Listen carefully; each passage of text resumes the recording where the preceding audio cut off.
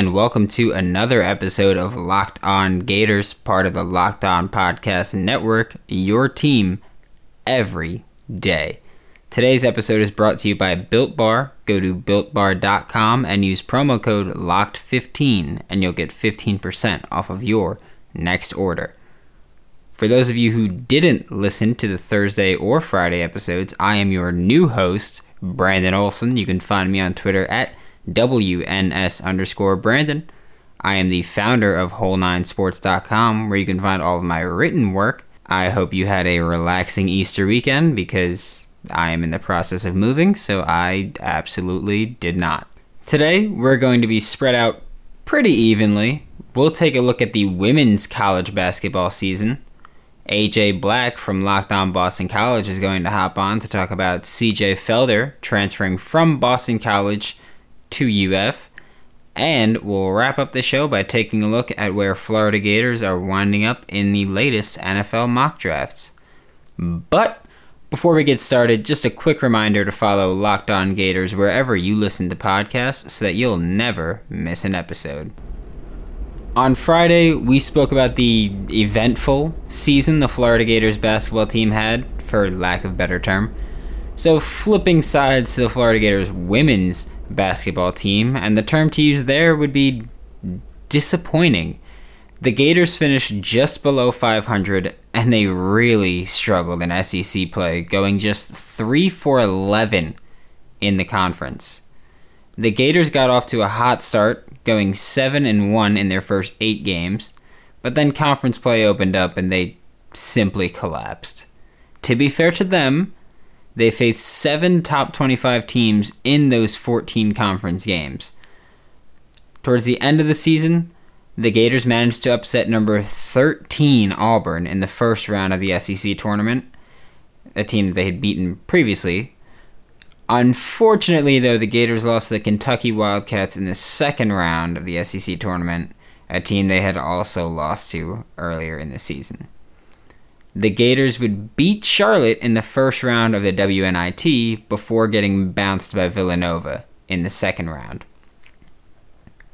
The stars of the Gators women's basketball team were guards Lavender Briggs and Kiara Smith, who accounted for 38.3 points per game, over half of the Gators' points per game. Kiki Smith also led the team in rebounds and assists. Unfortunately, though, as a redshirt senior, we've seen the end of Kiki's time with the Florida Gators, and now it's time to look into who will step up not only as a leader, but as a focal point of the offense. My primary candidate is Nina Rickards. Nina had a phenomenal season this year as she made strides compared to her freshman year. Nina's also listed as the shortest player on the roster this year, but she plays significantly bigger. She was second on the team in rebounds, including 2 games where she had 15 rebounds, and she led the team in offensive rebounds. Rickards also saw her scoring output increase from 5.6 to 8.6, which kept her third on the team in scoring.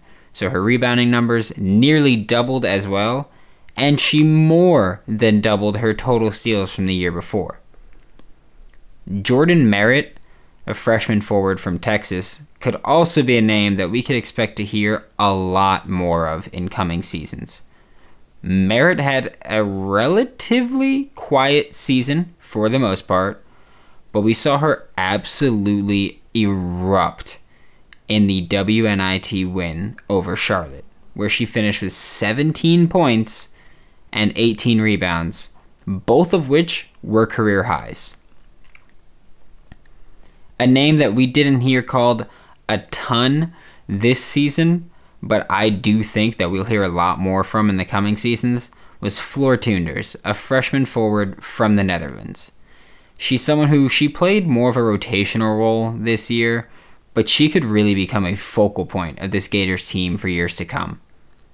This would require her to be a little bit more aggressive than she's shown so far, as she only took, on average, I think it's 3 points per game. So she's shown the ability to score. I mean, in the second matchup against Georgia, she shot 7 for 8 from the field, 2 for 2 from the free throw line, and had a career-high 16 points. And she had another game earlier in the season where she had 13 rebounds. She's shown that she could play at a high level occasionally. We just need to see her do it on a more consistent basis. Again, I think Nina Rickards is the one that's most likely to step up into that prime role, mainly because Kiki Smith was a guard, Nina Rickards is a guard. Jordan Merritt and Floor Tunders are forwards. So there's a guard spot open there. But also, Jordan Merritt and Floor Tunders just finished their freshman year. If they can make jumps the same way that Nina did from her freshman to her sophomore year, then in their junior and senior years, we can see Jordan Merritt and Floor Tunders really step up and become just a focal point of this Florida Gators offense. Which, I mean, we know they can use. They've had a rough go for the past 4 years. They've gone 46 and 71 combined. I would, however, be willing to bet that this Florida Gators team is going to kick things up in the coming years. Speaking of betting, Bet Online, the fastest and easiest way to bet on all of your sports action. Football might be over, but the NBA, NHL, and MLB are in full swing, and tonight is the Men's College Basketball Championship.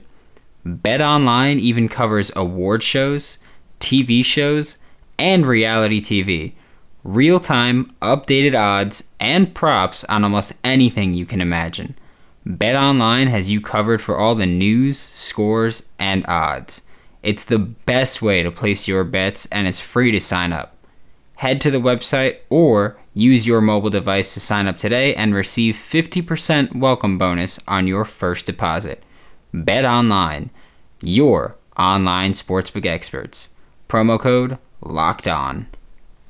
Get all the sports news you need in under 20 minutes with the Locked On Today podcast. Host Peter Bukowski updates you on the latest news in every major sport with the help of our local experts. Follow the Locked On Today podcast on the Odyssey app or wherever you get your podcasts. Of course, the big news on Friday was that the Florida Gators basketball team brought in 2 transfers. The first was Missouri-Kansas City guard Brandon McKissick, who we'll talk more about in depth tomorrow. The second was the 6'7", 230-pound forward from Boston College, CJ Felder.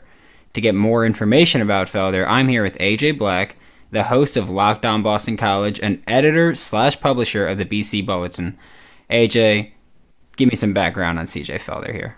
Hey, thanks for having me on, Brandon, and welcome to the Locked On family. So CJ Felder, he's a sophomore, just finished his sophomore year. He came to Boston College as a 17-year-old freshman, one of the youngest players in the ACC in 2019-20. And he played like that. He was very raw. He struggled on both ends of the court. You know, he had games where he'd show flashes here and there, but for the most part, he struggled. And it was a big, steep learning curve, I would say, for Felder that freshman year. Now, he the starting center ended up leaving Boston College at the end of the year, and Felder took over. He became the starter, and he came back sophomore year looking like a different player. You know, first of all, physically, he looked much bigger, and he just bulked up, and which isn't uncommon for, you know, high school kids going after their 2 years of hit in the weight room. And he played bigger. He played bigger on both ends of the court. You know, he started to hit more shots, much more confident in his offensive part of his game. And his defense was there, but Boston College's defense in general wasn't very good. And the biggest issue for Felder, I thought, was that he, as you mentioned, Brandon, was 6'7", was put in as a center. And, you know, centers in the ACC, a lot of them are 7 feet tall, 7'1", and he got beaten up, and those centers really kind of took it to him. So, what was the main reason that CJ Felder transferred from Boston College, and what were some of the other schools in consideration?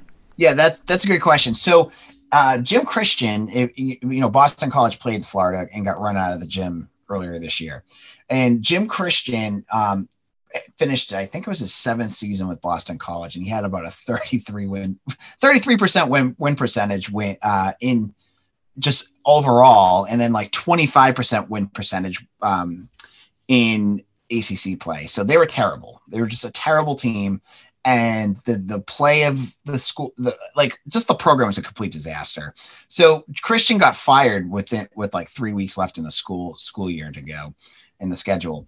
And Felder, from everything I've heard, ended up he waited until the new guy was hired. So we hired Earl Grant from the College of Charleston.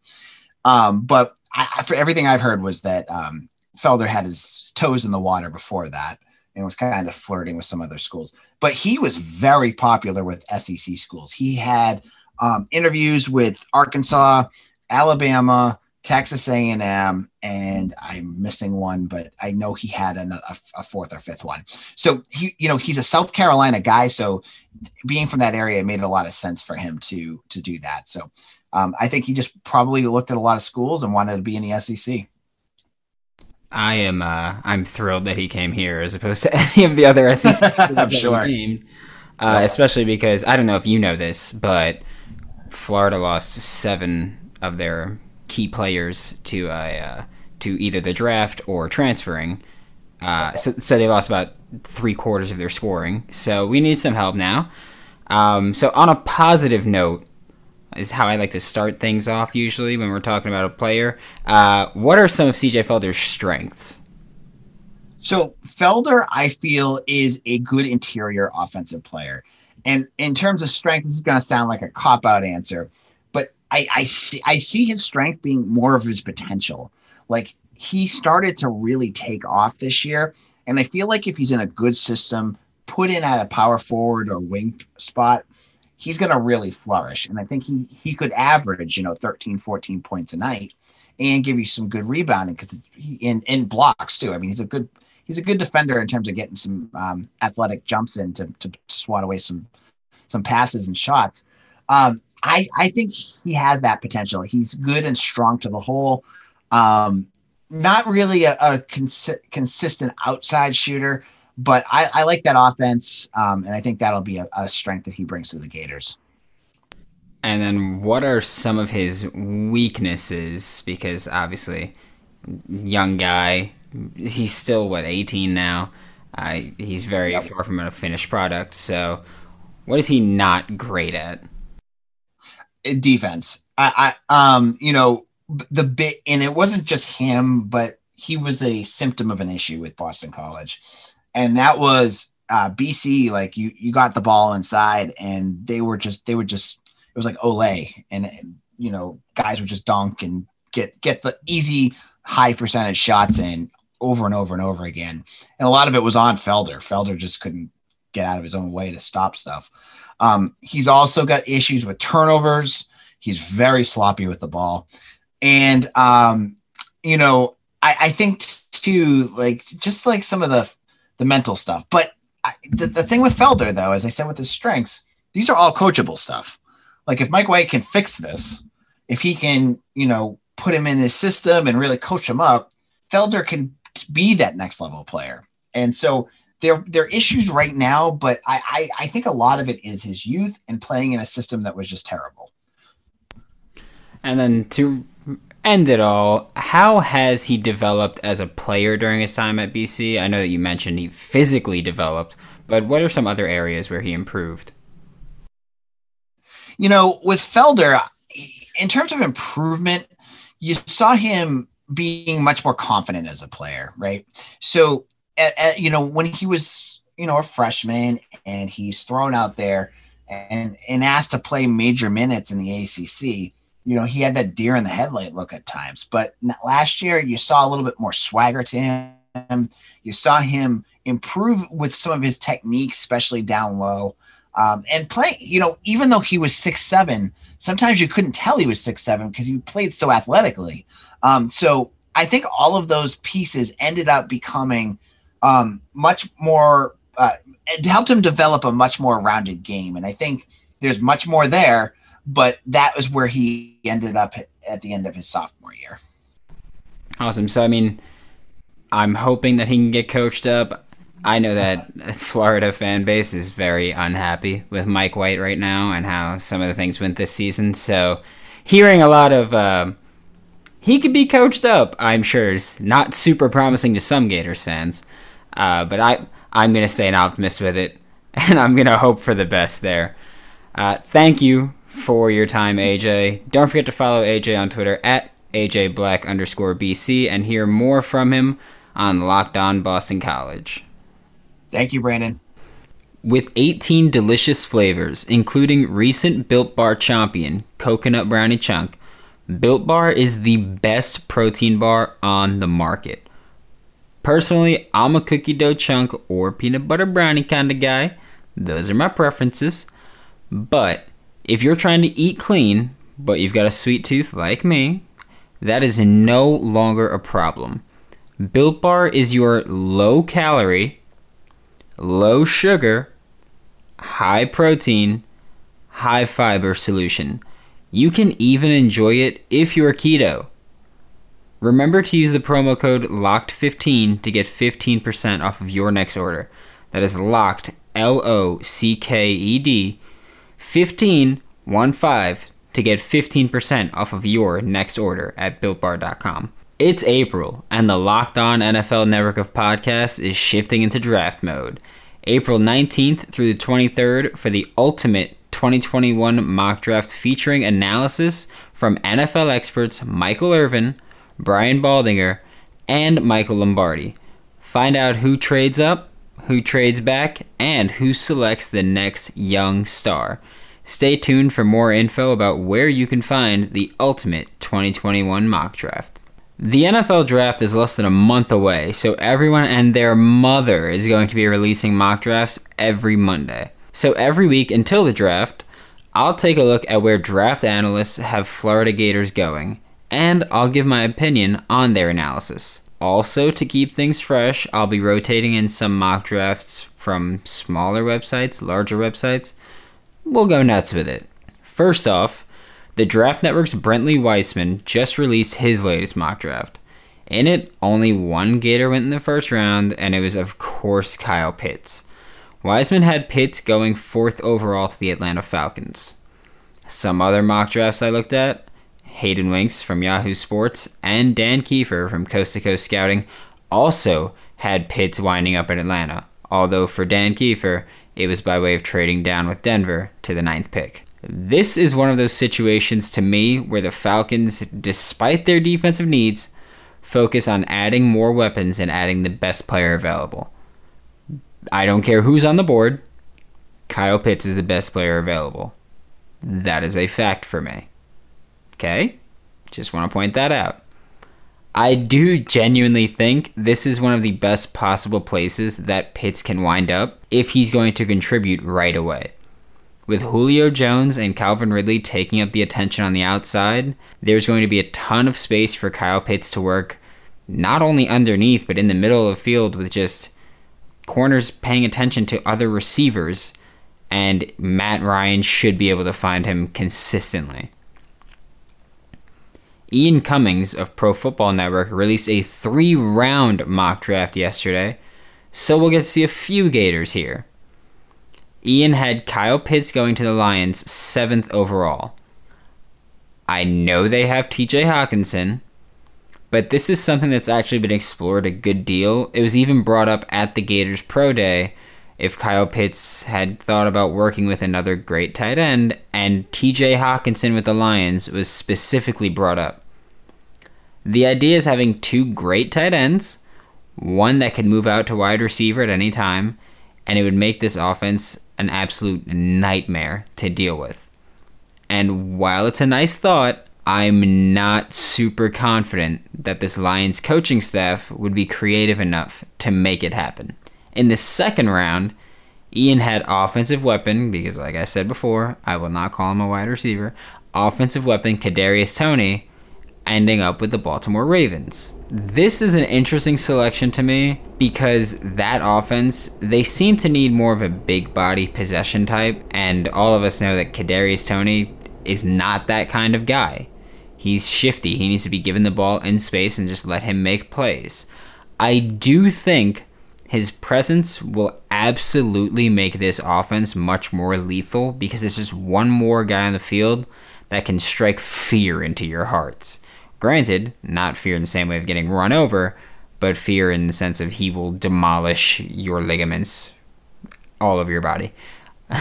I don't know if he'll be super productive if he were to wind up with the Ravens, but I do know that this offense would get significantly better. So I like the pick for the team. I just don't like the pick for the player. I mentioned Hayden Wink's mock draft earlier where he had Kyle Pitts going to the Atlanta Falcons, 4th overall. And in that mock, it had Kadarius Toney go to the Tennessee Titans in the 2nd round. The Titans recently promoted tight ends coach Todd Downing to offensive coordinator. The last time he was the offensive coordinator was for the Las Vegas Raiders in 2017. I realize that this seems completely unrelated, but bear with me. This relates to Kadarius Toney because those 2017 Raiders had Cordarrelle Patterson, a player who, while he's very different build and even very different play style from Kadarius Toney, they both play receiver running back hybrids. Tennessee could be an ideal landing spot for Kadarius Toney. It's a place where he would have a lethal running game with Derrick Henry, and defenses have to respect Derrick Henry. An offensive coordinator who's familiar with versatile weapons like Kadarius Toney and Cordarrelle Patterson. A quarterback who can get Toney the ball frequently because Ryan Tannehill has no problem sharing the wealth. And opportunity because the Titans lost 48% of their team targets to free agency, mainly in Jonnu Smith and Corey Davis. Austin Gale of Pro Football Focus is going to be the last mock draft that we look at tonight. In this mock, it was a 2-round mock draft, we see Kyle Pitts and Kadarius Toney both go again. They're the only 2 Gators. I'm sorry that Kyle Trask was not in any of the mocks, even though he probably should have been. In Austin Gale's mock draft, the 1st round, Kyle Pitts goes to the Cincinnati Bengals at number 5 overall. And I realize with the Bengals, it's mainly been, do we talk about Jamar Chase or Penei Sewell? And in this case, they go Kyle Pitts, who's the best pass catcher in this draft, without a doubt. Literally no question at all. So the idea here, and Austin explains this, is you can't go wrong. You're drafting a player that is going to be a stud for you early on. But he says Pitts can immediately be the Bengals' top receiving option and the top 5 tight end in the NFL as a rookie. He's that good. And he's not wrong, but even additionally to that, just how good he is, this Bengals offensive line is more than one player away from being good. So get a tight end who your young quarterback can check it down to frequently and let them make some plays. Because we all know that Joe Burrow is going to have to check the ball down frequently if he's going to avoid taking huge shots. Finally, Kadarius Toney goes in the 2nd round, number 49 overall, to the Arizona Cardinals. And this is something that I hadn't really thought too much of before. But this is also one of those perfect fit situations. Kadarius Toney is a player who we all know works when he's absolutely at his best in space. This air raid offense is meant to get players in space and let them pick up yards after the catch. That's a fact. That's what the Cardinals do. They want to get the ball in space to playmakers and just let them make plays. Kadarius Toney is a perfect fit for that offense. They have a young quarterback who can move around and get the ball to him, and they'll have a young head coach who's willing to get a bit creative with things. And I do think the Cardinals would use Kadarius Toney as a running back, as a receiver, maybe as a kick returner.